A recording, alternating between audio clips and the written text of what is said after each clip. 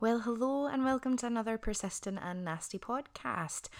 We hope that you've had a great week. Today's episode is with the lovely Calleen Crawford of Calleen Crawford Casting.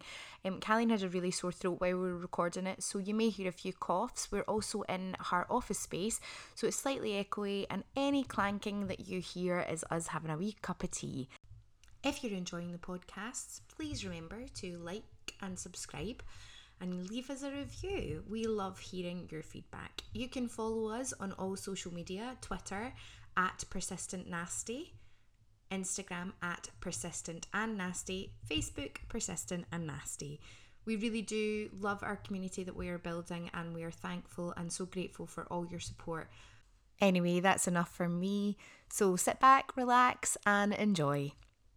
Persistent and nasty! Persistent and nasty! Persistent and nasty! Persistent and nasty! Persistent and nasty! Persistent and nasty! Persistent and nasty! I cannot believe she said that. She's so nasty. So hi everybody and welcome to another Persistent and Nasty podcast. Today we are joined by Calleen Crawford of Calleen Crawford Casting. That's your official title, right? Yes, it is, yes. Correct. 10 points. 10 points, yes. Calleen has a really sore throat, bit of laryngitis going on, so I'm thanking her so much for even just attempting to chat with us today, which is great. I just don't want to cough all over you. That's okay. I get coughed over quite a lot. It's the joys of teaching small children. Yes, they like that's to cough true. all over you and everything else. We are also in Calleen's office building, so there might be a slight echo, but hopefully you can just ignore it and listen to our fabulous chat. So, Calleen, thank you very much. Oh, thanks, Elaine. It's just an excuse to see you. I know, it's so nice. I'm so excited. So the first thing I'm going to ask you about being a female casting director. How long have you been doing it for? Have you ever found it a negative thing, or do you find it positive being a female in the industry? That's a big question. That is a big question. It's quite a difficult question. I think there's a couple of things that I think... So, you asked me how long, didn't you? Yes, I did. We'll go with that first. I have forgotten already. I have been casting since the year 2000 and 2001. Okay. So about 18, 19 years. And I think that a lot of casting directors are women. Mm-hmm. I think generally we tend to be women. I think it's quite... Yeah, I have quite a few male casting director friends actually, but I do think it's predominantly sort of female-led profession. I think has it ever been difficult? I definitely think it has been occasionally. But I find it hard to answer that question because I was also very young. So when I started, I was 23. Okay. Everybody's trying to do the maths. I'm now 40. She still looks 23, guys. I am now 40. So when I started doing it, I was... Actually, no, I'm sorry. I was 21. What am I talking about? I am 40. I'm not lying. So I was 21, and then when I first cast my first project on my own, I was just 23 into 24. So that's what was stuck in my head there. So because I did it from a young age, I always found that more of a barrier, potentially, than my sex. Mm-hmm. But also, I went to a school that was actually kind of a suffrage school. It was the women from our school had been very involved in the suffrage movement, and I think that's sort of passed down all those years later. Yeah. And so, in a way, I was educated by my school and by my parents never to be limited by my gender. And my mum and my grandmother, mother and daughter, mum and grandma, are very, very, very forward-thinking women. Mm-hmm. What school was it that you went to? I went to a school called Laurel Bank that no longer exists. Oh. It was also single-sex education. Wow. So that's probably why it's quite a female-led environment, because it was all women apart from the physics teacher and the Janny. It's always the male Janny. Always the male Janny, the poor Janny. Yeah. The man never got a moment's peace. Yeah. I would love to know if there's any female Jannies out there. Give us a shout. So it was more your age that you felt was a barrier. I think so, yeah. That was for me. That is something that I very was very conscious of. I was when I started casting as well, or in the first 5 years of my career, Facebook became a thing. And so I sort of remember doing limited profiles. And I mean, like, even my husband, when I married him, a while after we started going out, was going, I don't seem to see anything that you post on Facebook, you know. And I was like, oh God, you're in a limited profile. And the reason for that was because I was battling so hard, already being quite young, maybe being female, already being quite young, and I didn't want people to see behind the curtain too much. So if I went in a bar in Glasgow, when I still lived in Glasgow, and there were maybe like a group of actors there, I would leave so that they didn't see me drunk. Things like that. I found it really hard to kind of establish myself as a young professional. That's really fascinating. I would really love to know if you're a male young professional, if that's the same for... And I think that's an interesting question. I think that is a very interesting question. And I try not to think about these things in some ways, because I never want to go there in my brain immediately. Well, it's because this, it's because that, you know. But I think, as you distill your experiences, you know, or maybe you look back on things when you're a bit older, you start to think of them differently. Yeah, I mean, and as an actor, and I think the first time I met you, I was probably 22 or something, so I was probably quite young as well. I wouldn't have probably batted an eyelid if I had seen you drunk on a night out, but it's interesting that you kind of go, no, that needs to be... It's like where the line gets drawn. I think I found it hard because I'm sure a lot of actors kind of don't want casting directors to see them under the influence of alcohol. So it's a similar thing. I think sometimes actors who have become friends, and I do notice how you develop in all your friendships, your barriers come down in all your relationships, but I do notice changes, and I'm aware, if I track back, how open people are with me later in our friendships. I think a lot of it was to do with the fact that they didn't want to they didn't want to give that impression of, or whatever. Something, they were just being a little bit kind of protective career wise. So it definitely was something that I thought about quite often. And maybe it was because I was a young female. So any male listeners out there that are casting directors, let us know if you were young, because we'd love to know if you feel the same way. Absolutely. You're also a mum. I am. The gorgeous sweet girl. Oh, she's so cute. I don't know if you wanted me to mention her name there, so I was like, I'll just stop. And I was like, fine. I don't mind. I think it's okay. Her name's Teddy. Yeah, I was like, I should have checked that with you beforehand, but that's all right. How do you find the work mum balance? There have been different stages to that. I found the first couple of months difficult anyway, because first of all, there are really key thoughts that I remember having, and one of them is, oh my God, will I ever watch Netflix again? True story. I did think that, and I remember Stephen and I almost weeping on the couch one night, going, we're never going to get peace to it, and this like squalling blob on the floor in front of us, you know, and a sort of sleepyhead, you know, thing that we were told we had to buy that we wasted our wages on. But anyway, I remember being very worried about what I had done to my life. That passed. I think a lot of it's to do with lack of sleep, but I don't think it's just that. I think for both parents, I think for the parent who carries the child, so the mother in the relationship who carries the child, I think that it's chemical, I think it's physiological, I think there's so many things that happen to your body. It's really, really tough. But I also think that for both of you, be you both female or both male, whatever the situation is, I think that the changes puts you in a funny headspace. It really, really does. Going out the door becomes actually quite a frightening thing. Then I went through a stage when I started to get myself around all of that, get my head around all of that, and then because of the nature of being a freelancer, some phone calls came, and yes, people knew I just had a baby, and yes, people understood, in inverted commas, I'm doing those little things in the air, understood that I had a young baby. I mean, I'm talking 4 or 5 weeks old. They don't really understand. So they sort of say, oh, I'm so sorry to disturb you, I know you've got a new baby, but, you know, the great big but. And so things were happening. There were things I had to keep on top of. My team are amazing. I mean, they were Caroline and Danny and Ross. and then we have Marianne, and we also now in London have Sally and Eliza, but basically the team that I had at that point in Glasgow were incredible, and they kept so many balls in the air, and they did so many things without ever phoning me. But sometimes it happened, and sometimes they were actually really strict with people, but people would always just phone my mobile. And then I had to go to some meetings and things like that, and that was weird. That was weird, and actually I found it very emotionally challenging, and my emotions bubbled up to the surface a number of times, very strongly.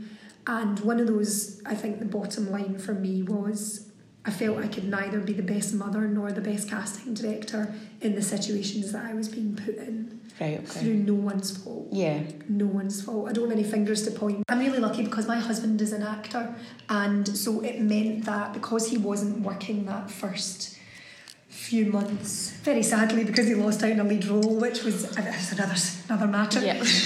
We had that time together. We were able to support each other. I was there if he had auditions. He was there to just lighten the load, which so many new parents don't get. Have. Yeah.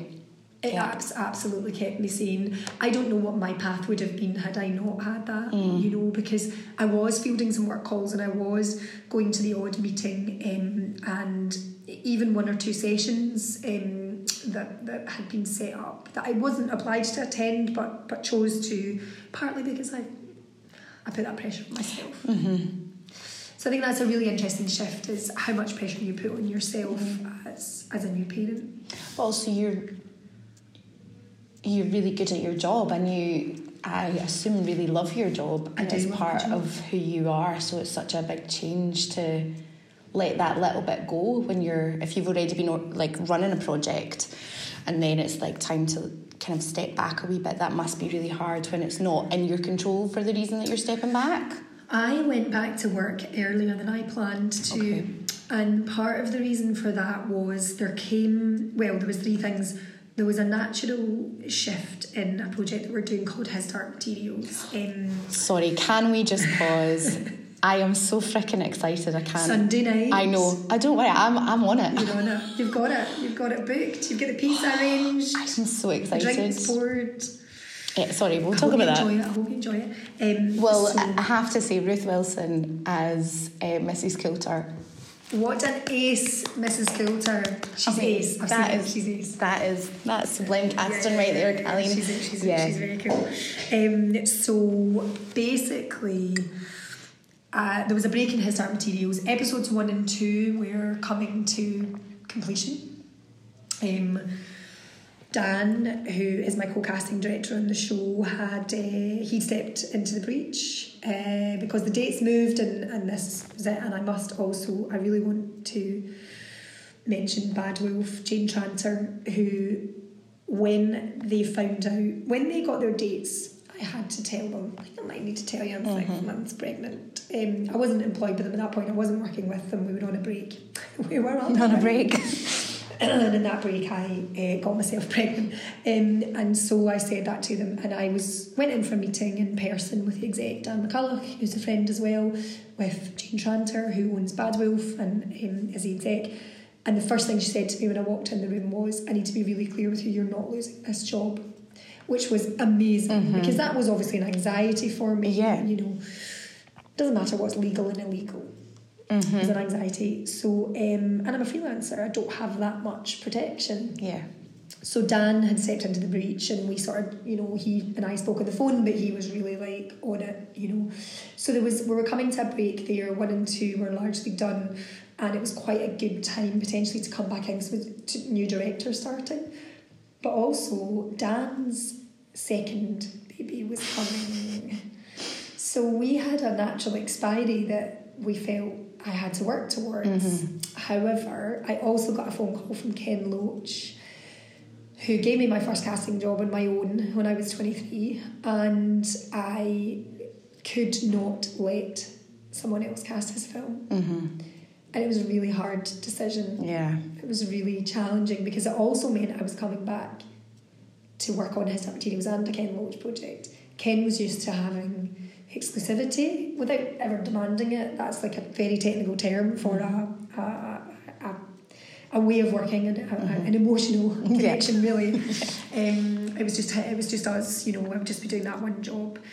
But he was like, look, what do we need to do to make this work with your baby, with your other projects? He pulled a project called Sorry We Missed You, which is out 2 days before his Dark Materials premieres. It's out on Friday, which is the 1st of November. So that was really tough. Yeah, And I had to sit my husband down and go, I think I need to go back to work sooner than I had planned. And then I sat my 5-month-old down and said, I'm going back to work. Yeah. She didn't look that bothered. I'm kind of going to go with she was okay with it. Yeah, she was fine. I like to think of myself as a strong role model for her. Yeah, exactly. So yeah, so that was all. That was a funny period. There were lots of tears at bedtime. It was me, not her. There was lots of crying. Yeah. It was so emotional. Like, you're still only like the 5 month past, like, that's huge thing that's happened to you. Your body's still trying to come to terms with what it's done. My internal organs were all in the wrong place. You know what I mean? It's great fun, guys. Yeah. So that was, but there were times when I really resented the decision I'd made, and there were times it caused fights and arguments, mainly with my husband. And then I really had to start to set parameters in a way I've never done before, because I always think, as a casting director, you're there to support the project in its ends. You're there to get the project what it needs. And that very often involves hiding that you're working in other jobs and, you know, making them feel like you're one and only. Most producers know that you're working in mind. It's the only way to work. It really is a casting director. But, you know, we try and make that very seamless. We try not to have our availability become a problem for people. What day do you want to do the casting? Of course, we'll be there, no problem, and we juggle everything else around that. But I couldn't fully do that. And I normally go away with Ken to the place that we're filming, and I have an apartment, and I'm local, and I'm in the office all day, you know, 8:30 in the morning until 10 at night, whatever it is needed. It just wasn't a possibility this time. So I had to kind of sit with Ken and go through how we would do it differently, and he was incredibly supportive. So, but it was a big change for me. I had to take my hands off a little bit and let that other baby do its thing without me a bit more than usual. And how did it? So did you feel it worked okay? I mean, I think when you look at what's on screen, yes. And I think that when you look at how other films are made, it's quite normal. But because I always cast everyone on screen for Ken, everyone, non-speaking, everyone, all the extras, the supporting artists, the kind of those people, I'm using very general terms, but we don't treat them like that. We know them all by first name. But the fact is, those people that I would have in the background of the pub scene, who are the locals who drink in that pub, that's who gets the work, that's who gets the money, you know, because we would normally do that. I couldn't do that quite as much, but there was amazing ADs, and they're used to doing that stuff, so they just did their thing. And I was across it as much as possible. And they were great because they let me dip in and out. Didn't complain. Good. That's a good support. That's what you need, though, as a new mum. Well, as a mum, and not as just a parent, like, actually. As a parent, And even not even if you're a parent, if you're caring for an elderly relative or something in this industry, or a sibling, or like none of us really know what everybody's got going on. Just the general support is invaluable. And I think that's something that's very hard about being an actor. I think because as an actor, I suppose even if it's not actually happening, even if you're not actually getting called into auditions at 24 hours notice and having to self-tape at 3 hours notice and learn 4 scenes and all that stuff, there's always the risk of it. So you have this constant the constant what if.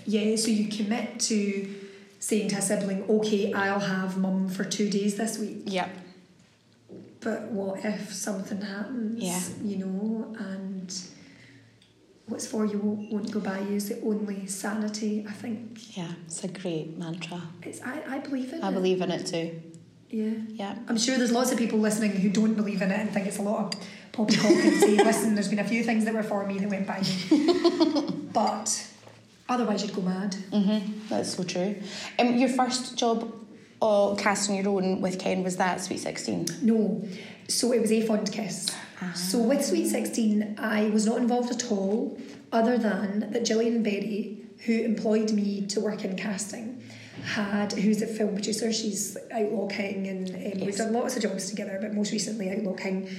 Gillian Berry owns Sigma Films, and she had set up the casting company Big Fish, as it was known then, because she had realised, having cast My Name is Jo, just as a really bright, kind of like super driven, incredibly organised and dynamic woman, Ken had hired her to cast My Name is Jo. She was a production manager at the time, I think I'm getting that right. And she realised no one was doing it really in Scotland. Morag was doing commercials, but really no one was kind of particular. There was no sort of drama casting director. So she set up Big Fish. She hired she hired a director, and actually Victoria Beattie, who's still a casting director, she hired Victoria in to set everything up, and they hired me. So when Sweet 16 came around, Gillian wasn't able to do it because she was by this point a producer, but we did a few things. I set up a few bits and bobs and meetings and stuff, but really it was nothing to do with me. But Ken had asked Gillian to cast A Fond Kiss, and she said no, because I am producing full time and I've got jobs on the slate. However, I want to introduce you to this person called Calleen Crawford, and I think she can do a good job for you. I don't know why she did it, what she was thinking. Gillian is one of these people that believes you learn by throwing you in the deep end of the pool. I think she's right, and I do find that with my team, it's different points in their careers, a little bit of a shove off the diving board, not in a manipulative way, just realise sometimes I've just gone, I need to go and do this, and they've been like, oh okay, and they just make it up and it works and it's fine, So she basically threw me at Ken, and he decided to hire me for some reason, and I haven't looked back. He obviously saw something, as did she, and that's why you're where you are, Calleen. Breakdowns for females when you get sent them through. What is the most common one for a female? Is it attractive? Is it sexy? Is it da-da-da-da? I think it's definitely attractive. Yeah.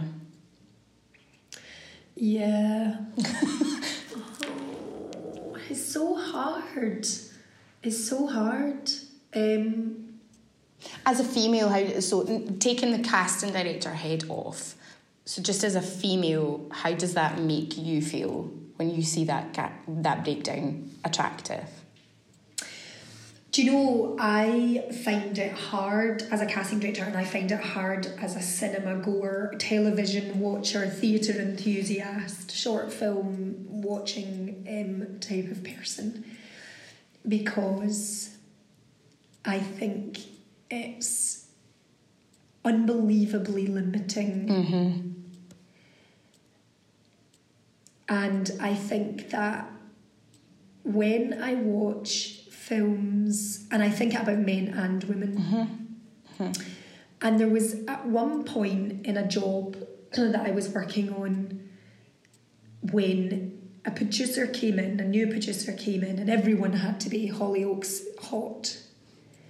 And I mean, I was banging my head on the wall, on the table, off Danny, who works with me every single day. We couldn't bear it, we couldn't stand it, because it was at the expense of everything else. The person's suitability for the part, the person's ability to perform, the range, could they emote or not, because not every role needs like a huge emotional range, but you might need like brilliant timing and an energy or whatever it is that you're looking for.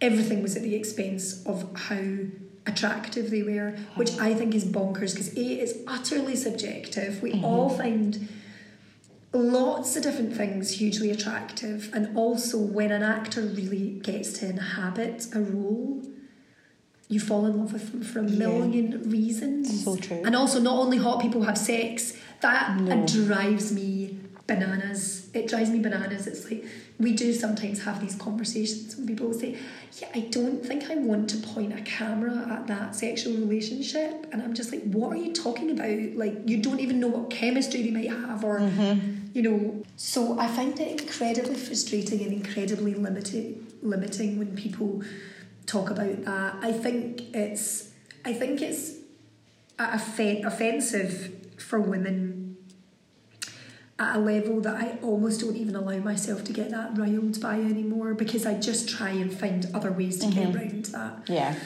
I do. I just ignore it. Yeah. I just try and ignore it and bring the best person or the best people, or a range of people, you know. Yeah. Because there will be brilliant actors who also are considered more conventionally attractive. But I think when you think about films in the 60s and the 70s, and there was these brilliant leads, these lead actors who are not super conventional looking. I mean, actually Meryl Streep, I think, is a beautiful woman. Me too. But do I think that because I see beauty everywhere, or do I think that because actually she's beautiful? I'm not sure. And she's sublimely talented. She's sublimely talented, but I feel like she auditioned for King Kong and got told she wasn't pretty enough. Right, exactly. Yeah. Okay, so there we are. It's like, I find her very beautiful, but obviously there are other people who didn't put her in that category. She was is a leading female. Gina Hackman. There are a lot of people, you know. Al Pacino is so beautiful when he's young, but at the same time as him, these other brilliant actors were coming up and playing leads. And something I loved about the Joker, maybe I am talking out my bahookie here, but something I loved about the Joker is that to me it harked back. This is the Joaquin Phoenix. It harked back to a time of cinema where it wasn't all about the big explosions, and it wasn't all about, I mean, those things have been there. Bond's been around for a million years, but it was really about performance, about production design, about lighting, about location, about costume, about makeup. It was about all those different disciplines, all those people who you know, come to work every day to make a production. It was about all of those things being showcased to their best, and about storytelling. And I feel like this whole obsession with shininess and good looks, whatever your definition of that is, I just think it's so short-sighted. Yeah. So in a way, I don't get offended because I'm a woman. I feel like I do get offended because I want to find the best person for the part. Yeah.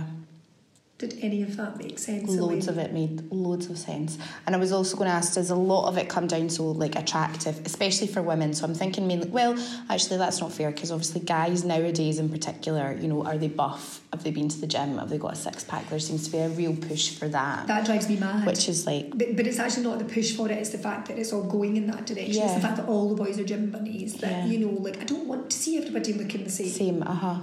Yeah, and for women it's the... attractive, thin, sexy, thin. Thin.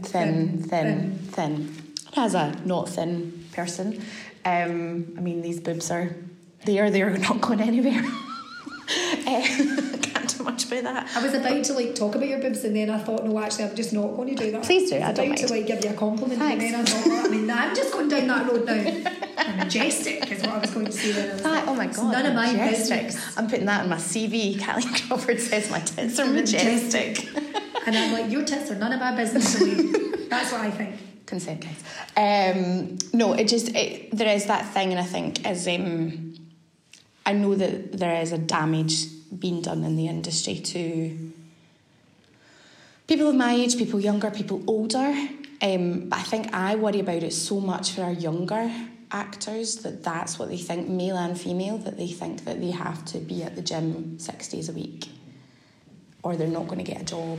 Do you see this stuff affecting people that you're working with or crossing paths with? Yeah, and I think because I do teach because I teach teenagers in particular, their Instagram obsession, filters, and just like what people actually look like. And then you get, you know, I'm really lucky, I teach a lot of fabulous young females who I'm like making sure that they believe in themselves, but even then I can see they doubt it when I say to them it doesn't matter what you look like if you're a good actor, the work will come. It might not come when you think it's going to come, or it might not come the way you think it's going to come, and but it might will not always be the role that you think you want. Absolutely. And that's difficult. But it will come. I believe, say that as well for myself. But, you know, it will come. I can see them kind of looking around at what they see on screen in particular, because a lot of them don't go to the theatre.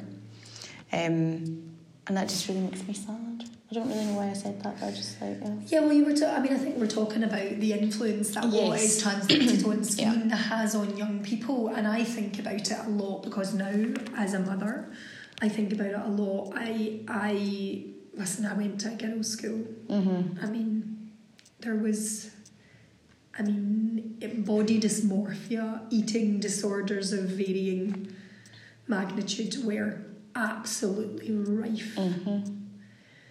And I wonder if it's something about going through those life stages. But I really do think when I see advertising and I see Instagram now, and it's just such utter bollocks.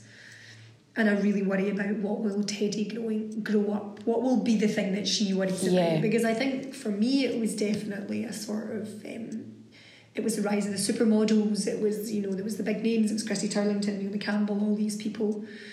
Heroin chic. Heroin chic. We grew up at the height of heroin chic. And, you know, having looked at that, it's undoubtedly had a huge effect on me as a young woman. And as a woman in her 20s, and if I could go back and tell my 20-year-old self, my 20s self, so 20 to 29 I would say, in fact probably about 17 to 29, if I could go back and tell myself how much time I was wasting worrying about what I looked like, and if I could add that time on to the end of my life, I'd probably get another 10 years. You know, it was such a waste of time and energy. And I do often think that now there are really positive changes happening. There are different people who are getting modelling contracts and getting advertising contracts and are getting leads. And, you know, it's slowly changing. But I'd say we've got another decade.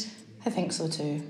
The other thing is, because I'm always about how women are portrayed in their ages as well. So the older cast and breakdowns that you get, do you get many for a start? Women above 50 and 60? Do you get many of them?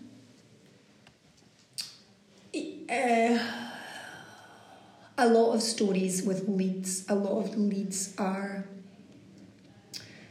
teens, 20s, 30s, 40s, becoming a bit more fashionable. I think. And also, then I've been lucky to do things like 45 Years, which was, we had Tom Courtenay and Charlotte Rampling in the leads, who were both either over or kissing 70. So that was really good. And in fact, we didn't have that many. You know, Dolly Wells was in the film, and Sam Alexander. There was a few people who were in the film who were younger. But it was really centred around that kind of the couple and then their friends who were 60s, 70s. So I think I have had a few good opportunities to cast older actors. Great. Yeah, it's just something that I'm always aware of. Although I do think there is a change, and I think a lot of that has to do with the fact that we're just having these conversations anyway. But things like Grace and Frankie, I think, have made a big kind of... People want to watch that. They are interested in it. And I'm really... I'm interested to see The Good Liar when it comes out with Helen Mirren and Ian McKellen. Because like, two people... I don't know, Helen Mirren must be 70. And McKellen's 80. I'd say so. You know, fabulous, two leads. And I think, like, one of my friends just now is producing a feature film which is about a woman going through the menopause, but done in a kind of genre fashion. So she's probably, you know, somewhere in her... I mean, it will depend on the actor who they cast, but 40s. Oh, that's brilliant. And I guess some people go through it at 43 and some people go through it about 53. So, you know, it's a range that they'll look at, I guess. But yeah, it's really interesting to see that story told as well. That is really interesting, because it's definitely something that gets shied away from. But I wonder if it gets shied away from because it doesn't find an audience. Or is that an excuse? I think that might be an excuse. I know I would go and watch that. I'd definitely go and watch that. I wonder how many men would. Well, I'm also interested to know actually how many women and men go to the cinema and also are Netflix, Amazon, iPlayer subscribers. What the ratio is. I'd be really fascinated to know, because I know that I am on Netflix, for example, I'm watching mainly things that have got women in the lead. There's a lot. There's a lot to choose from, and there is fantastic. which is It's great. changing, yeah. Which is, so I'm like, I'm not really that bothered because I've seen all the stories about you men, especially you women. I have this conversation with my white male actor husband all the time. Like, well, we've seen all those stories, we've heard all those tales. Seen it a million times. It's now time for you to be the husband or the partner instead of it being the wife, you know, the girlfriend. Can't wait for that. Let's make it happen. So exciting. It's happening. I'm just going to ask you a couple of things. So just as like your casting director head, so because I know that we have a really wide age range of listeners. Okay. So for those that are maybe starting off in their career and are young, or those that are coming back to it. Yes. Pointers of things not to do and things to do in a casting situation. Know your lines. That's one that comes up all the time. And it comes up with people of all sorts of ages because, of course, the industry constantly evolves. So there's just this self-taping thing that has become hot to trot in the last couple of years, particularly. I mean, it's been going on for a lot longer, but, you know, particularly in the last couple of years, it is generally the first session. Now, I think it's a really good thing because I think that it allows us to see far more people than we would were we sitting in a room with those people. Okay. So you tend to rely on folk that you're having an experience of in one way or the other because you have a relationship with an agent whose taste you really trust because you've seen them in a programme or on a stage because you know them already and you've cast them before or auditioned them before. So rather than limiting it to that pool, we are like, oh, that person, we're taking punts, that's what I would say. And those punts are paying off so often that we are finding people that we might not have had a chance to meet with. So I think that can make it very challenging for actors to learn their lines because things are moving quite quickly because of the ease that we can get things to ourselves electronically, answer producers by text, WhatsApp, email, instantaneous. Communication becomes instant. And it means that people expect tapes instantly and they expect us to turn around tapes. It drives me mad. But whenever you have the opportunity, learn your lines for a meeting or a self-tape as possibly as well as you can do. Basically be off-book is what I really mean.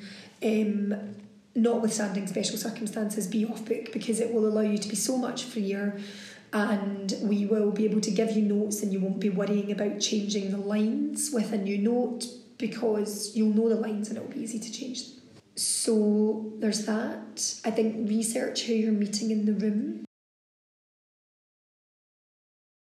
Yeah, so talking about social media, which we were earlier, there's such a push for actors to have a really big Instagram following. I don't care. Great, good. Fabulous there. Doesn't mean I'm an actor. Yes, that's what I think. If somebody reaches out to you on Instagram, how do you feel about that? This kills me that people think that. And they do, though. I don't want to work with those people that are basing their casting decisions on that. You know what? And maybe that's just me. And maybe that's a luxury that I have, or maybe it's a naivety that I have. Maybe I'm a dinosaur. I don't know. No, I don't think so. But I don't tolerate that conversation. Okay. And it has only come up once or twice. Well, that's good. But I really mean once or twice. And we can do 5-6 more projects a year or be working across maybe between development and actual casting. It doesn't come up. It doesn't come up. Great. But I bet it does in certain sides of the industry or different levels of the industry, don't care. Excellent. Callie doesn't care, guys. How do you feel about actors reaching out to you? Like, I prefer not. No, don't is what I really mean to say. Okay. Because I think. Do you know what? It's difficult because there are some actors who I know quite well, and I don't mean they're friends, and of course they Instagram me. I don't mean that. Like, what I mean is there are some people who I know very well, but I think it becomes very hard to manage my channels of communication. Yeah. Because I have producers now who will not get a response to a phone call, so they'll text me, then they'll not get the response to the text message, so they'll WhatsApp me because then they can see if I've read it or not. And all the while they'd also CC'd me in a big email chain. So it just becomes unmanageable. Too much. Overstimulating, exhausting and stressful. But what I would say is that, you know, we have email addresses, they're on our websites, all the casting directors, they're listed in contacts, all these things. And you can send a message, you know, sort of saying it. I think it's a funny thing, but it's like, it's just an etiquette thing, I think, really. When you know a casting director or a producer or a director really, really well, I think to send them a little message saying, hey, I've sent you an email, that you know yourself, you can judge that personally, you don't need me to ban it or sanction it.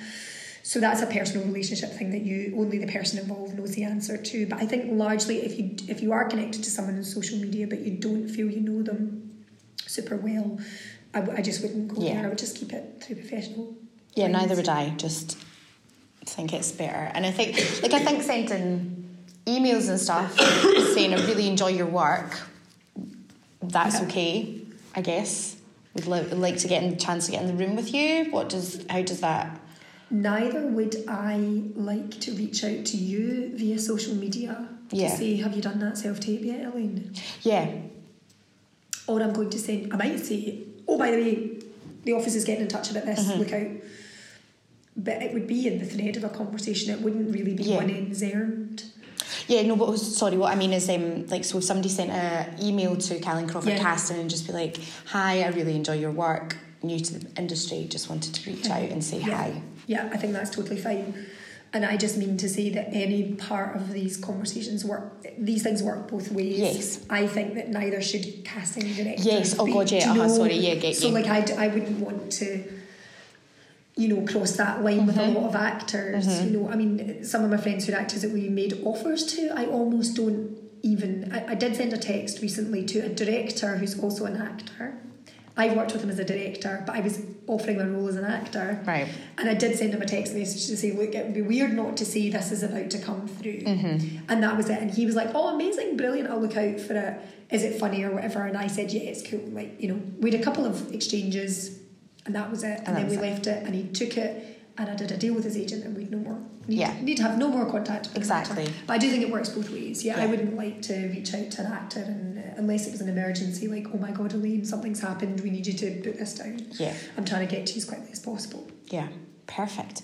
These are all vital knowledge nuggets. I don't feel like any of them are new though. No, they're not, but people forget though. Do they? Right, okay. I just think okay, fine. I just thought I was being boring. No, you're not being boring. I think sometimes, especially maybe if you're new or you haven't had an audition in a while, the anxiety levels amp up and you kind of forget stuff. And I think it's just always good to be reminded of the core things that you know.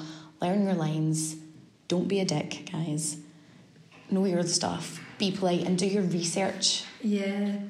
And just how we reach out to each other as well, because I think our younger generation are so used to social media that I don't maybe I'm being really unfair on you guys. I love that I always look at the mic as if they're there. I know. Yeah, we're both staring at the mic. And maybe I'm being really unfair on them, but I do think that they have such instantaneous replies to things that they just assume that, oh, I'll just send a message on whatever and they'll get back to me. And I think there are some barriers that it's really nice to have broken down, you know, and in fact things like persistent and nasty podcasts do that actually, because it feels like you've got these people in your head and your ears. It feels like they're in a living room having a conversation. We're in a little boardroom, but it feels like, you know, you're in a living room, and that stuff is really nice. And I do think that those barriers are good to break down. But then I just think there's good old-fashioned manners. Yeah, exactly. Etiquette, it's all about the etiquette. I'm going to ask you one last question. Yeah. What does being persistent and nasty mean to you?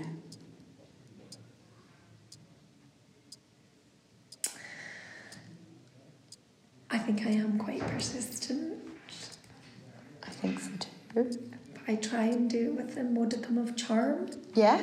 Well, the nasty doesn't need to be horrible. Oh, no. Yeah. I know, I'm separating them. Yeah, right, okay. Yep, sorry. Yeah.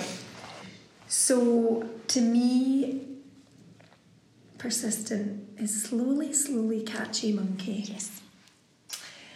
I think nasty... Funny, I don't think of nasty as a bad word anymore. Yes. Great.